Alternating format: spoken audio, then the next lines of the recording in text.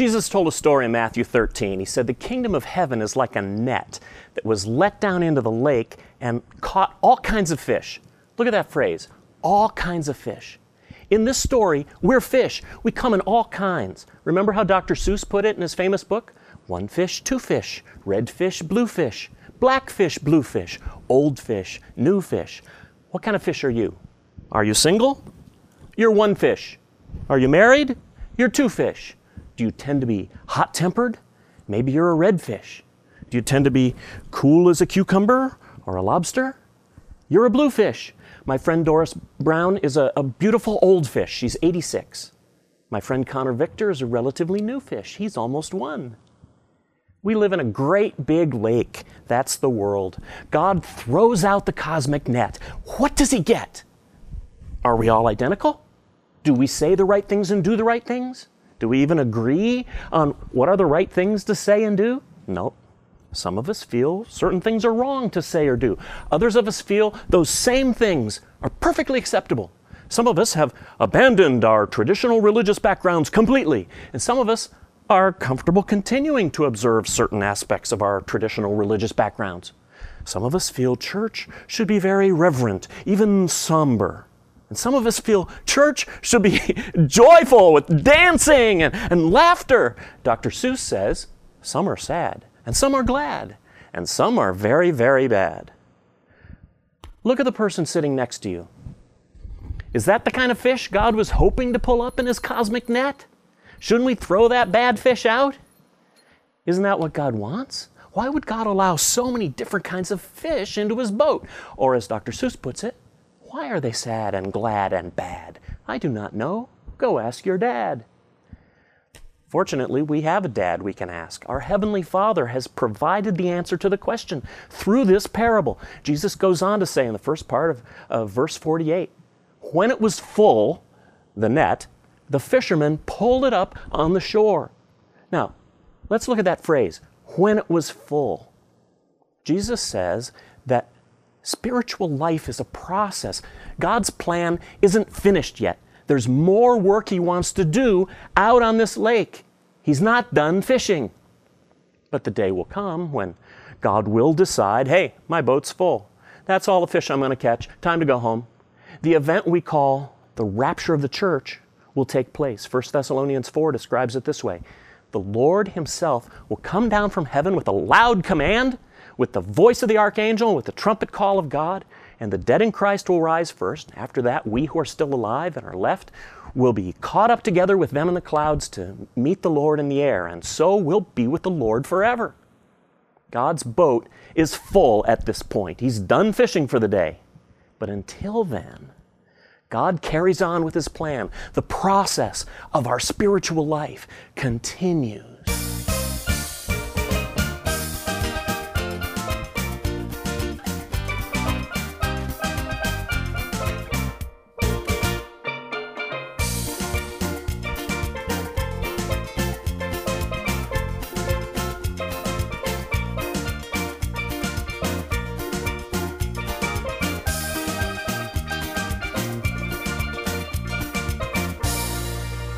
Now let's look at the phrase, up on the shore. The story Jesus is telling here doesn't really happen out on the lake. If we were the fishermen, maybe the story would be over by the time the boat came into shore. If it were up to our human nature, we'd exclude the fish that weren't up to our standards. Our nature is to say, hey, your worship style, that's too tame for my taste. Would you please just get with it or get out? Or, hey, your worship style is too exuberant for my taste. Would you please just settle down or settle somewhere else? Or, hey, you're doing something that I consider to be a sin. Or, hey, you're all hung up about something that doesn't ultimately matter. How do we sort it all out? Jesus sorts it out like this in the second part of verse 48. He says, then they sat down, collected the good fish in baskets, but threw the bad away. Good fish. Those are the ones you can sell because they're good to eat. Bad fish. Those are the ones that have no value because they're no good to eat. My wife Christina used to live on Guam, where everybody's a fisherman. She says the rule of thumb on Guam was, if it doesn't look like a fish, don't eat it. It's deep thinking like this that has made Guam such a major world power. Okay, Jesus says, this is how it will be at the end of the age. The angels will come and separate the wicked from the righteous and throw them into the fiery furnace where there will be weeping and gnashing of teeth. Now, who gets separated from whom? Does God finally send his angels to separate the Baptists from the Pentecostals? Or at least the Catholics from the Protestants? Who goes to heaven? Who goes to hell? Would that be smokers one way, non-smokers the other way? Or possibly people who feel strongly about smoking go through one door, people who don't really feel that strongly about it go through the other? Or maybe it's just people who worked really hard at their spiritual life and made some progress versus people who really didn't work all that hard at it, they just kind of bumped along. Faithful church attenders versus sporadic church attenders? Or what if it's something like if you went to church on a Wednesday or Thursday night instead of Sunday morning, you go to hell? Huh? Who goes to heaven? Who goes to hell? Jesus doesn't make distinctions the way we make distinctions. As human beings, we tend to set up identity markers to tell us whether people are in our club or out of our club. What were the identity markers in the religious system you came from? Maybe they weren't spoken about. Maybe they were unspoken. New guy walks into the church. What did you say to yourself? Long hair, not one of us. Or, shaved head, not one of us. A woman visits for the first time. Old-fashioned hairdo, not one of us. Or, spiked hair, not one of us. We make these instant value judgments about people based on the identity markers that we've established in our minds. He dresses so rich. Who's he trying to impress? Must not be very spiritual. Or, he dresses like a slob. Why can't he get a clue? Must not be very spiritual. Or, all that body piercing, nose ring, belly button ring. Since when is your navel a fashion accessory? What is that guy trying to prove? Or, she wears no jewelry, not even any rings, no makeup, that little cap on her head. What's she trying to prove? Or, you went to what movie? Do you know what kind of rating that movie has? Or, you objected to them going to that movie? Or what are you, some kind of a prude? Or it can be heavier stuff. She's been divorced how many times? He comes from what kind of sexual lifestyle? They went through what kind of treatment program? Jesus says God is going to separate his catch the same way a fisherman does, on the basis of one simple standard. The fisherman's one simple standard is good to eat or not. God's one simple standard is wicked or righteous. Now, who's righteous? Somebody who acts like me, of course. No, that's not what the scriptures tell us. Somebody who follows the religious rules, of course. No, that's not what the Bible tells us. Acts 13 says, through Jesus, everyone who believes is justified from everything you could not be justified from by the rules, the law. Righteousness means perfection, having no charge against you. And since we all sin, someone has to make us righteous. Someone has to plead our case before God. Tell him we're good fish when actually we're bad fish. Tell him to keep us when actually we deserve to be thrown out. That's what Jesus does. He justifies us to the Father. And he doesn't just take our case when we're good enough. He takes our case just because we ask him to and trust him to take care of it. That's faith. That's what Romans 5:1 means when it says we've been justified through faith. That's what 1 Corinthians 6 means when it says you were washed, you were sanctified, you were justified in the name of the Lord Jesus Christ and by the Spirit of our God. That's what Romans 4 means when it says God justifies the wicked. And for anyone who trusts Jesus to do this work, his faith is credited as righteousness. Now, are there rules to follow? Is there a law to obey? Not to get into heaven, not to be made righteous. The law is just there to help us. Galatians 3 says the law was put in charge of us to lead us to Christ. Why? That we may be justified by faith. The rules, the law, the commandments, we can't follow them in our own power, so they have the effect of showing us how much we need Jesus, the effect of driving us to Christ. Anyone who has trusted Christ to justify them, to make them sinless before God, is sinless before God. If you've simply asked Jesus to do it and believed Him when He said He could, then He's done it. You're righteous. You're a good fish. God will keep you.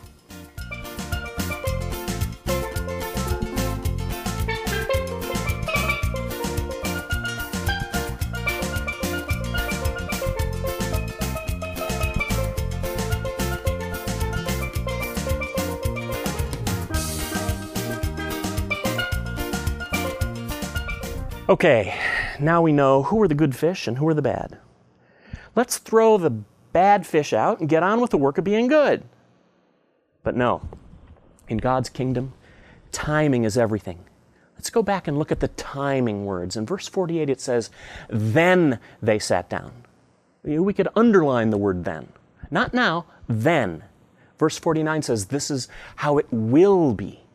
We could underline will be. Doesn't happen now. It will happen. It says, at the end of the age. You could underline end, not the middle part, the end, when this earthly life is over. The angels will come. You could underline will. They haven't come yet. And it ain't us, it's the angels who separate the wicked from the righteous. Verse 50 says, where there will be weeping and gnashing of teeth. You could underline will in that phrase. My nature is to see someone whose choices I disagree with, or whose lifestyle I don't appreciate, or whose commitment to God isn't exactly up to what I feel my standards are, and I want to see to it that they do some weeping and gnashing of teeth right here, right now. But Jesus says, get the timing right. It's future tense, at the end of the age, when our earthly life is over. See, we're not in a position to throw bad fish overboard, because we're fish ourselves. No fish in history has picked up another fish and thrown it over the side of a fishing boat. Jesus says, hey, everybody stays in the boat till the ride is over. The bad fish go right along with the good. We've all been bad fish. If we're considered good fish now, it isn't because of anything we accomplished. We're only justified by our faith in what Jesus did for us. We've been bad fish ourselves, and in fact, day to day, we're still bad fish in a whole bunch of ways. Our job isn't to pass judgment on someone else's spirituality and decide whether they can stay in the boat ride with us. Romans 2 says, you therefore have no excuse, you who pass judgment on someone else, for at whatever point you judge the other, you're condemning yourself, because you who pass judgment do the same things.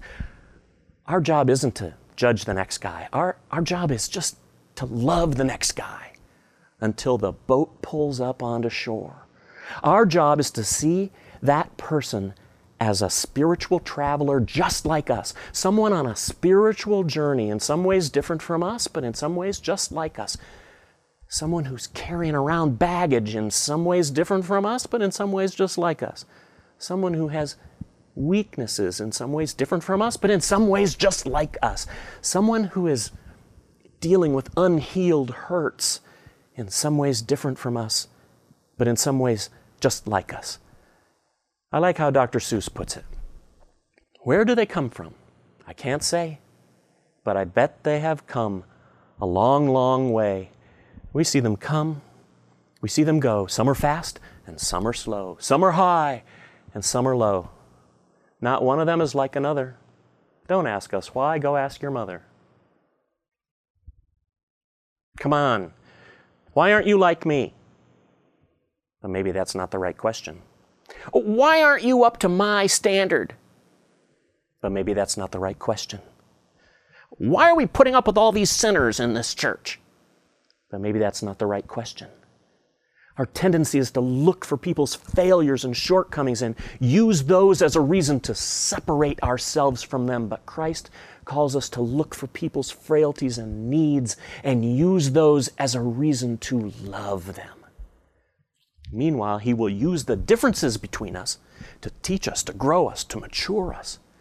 The more slack we can cut people, the more we can focus on what's really important, whether people are trusting Jesus and walking with Jesus and growing in Jesus, the more peace we'll experience, the more unity we'll experience, the more fulfilling our own lives and ministries will be. Let me read you the words of Jesus from Matthew 5. You've heard that it was said, love your neighbor and hate your enemy. But I tell you, love your enemies and pray for those who persecute you, that you may be sons of your Father in heaven. He causes His sun to rise on the evil and the good and sends rain on the righteous and the unrighteous. If you love those who love you, what reward will you get? Aren't even the tax collectors doing that? And if you greet only your brothers, what are you doing more than others? Don't even pagans do that?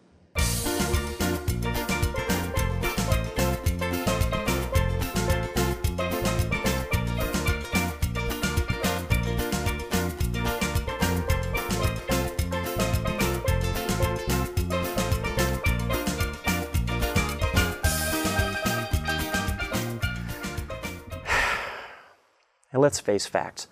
Who will be in heaven? People who trusted Christ but who drank alcohol? And people who trusted Christ but were offended by the drinking of alcohol? People who trusted Christ and made the sign of the cross every time they walked into church? And people who trusted Christ and thought crossing yourself was silly? People who trusted Christ and spent their lives fighting the government over laws they considered immoral? And people who trusted Christ and felt that if you spent your time fighting the government, you were wasting your time. People who trusted Christ and who thought you should only pray standing up. Kneeling down was an obnoxious way of calling attention to yourself. And people who trusted Christ and who thought you should only pray kneeling down. Standing up was utterly irreverent. People who trusted Christ and who felt you should just pray about a situation and not take any action because that's what God really wanted. And people who trusted Christ and who felt you should do everything you could in a situation because that's what God really wanted. People who trusted Christ and grew mature. And people who trusted Christ and refused to mature. People who trusted Christ and who were faithful. And people who trusted Christ but who cheated. People who trusted Christ but who never quite fit in.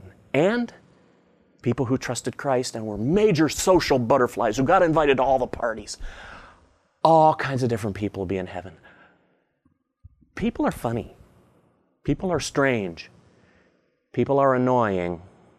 People are confusing. People are frustrating. People are unpredictable. But until we get to shore, all the fish stay in the boat.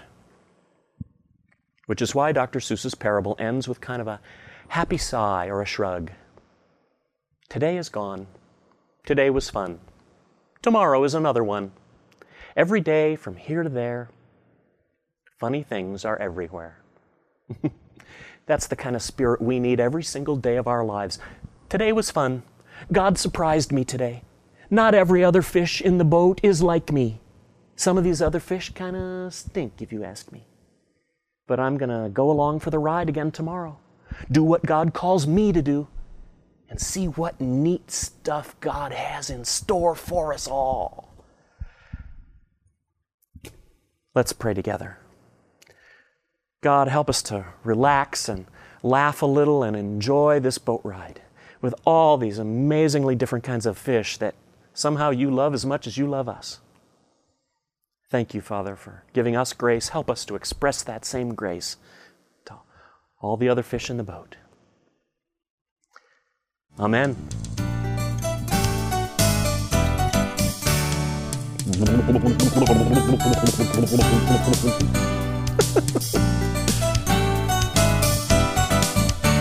Where'd we lose that octopus? The octopus is the coolest.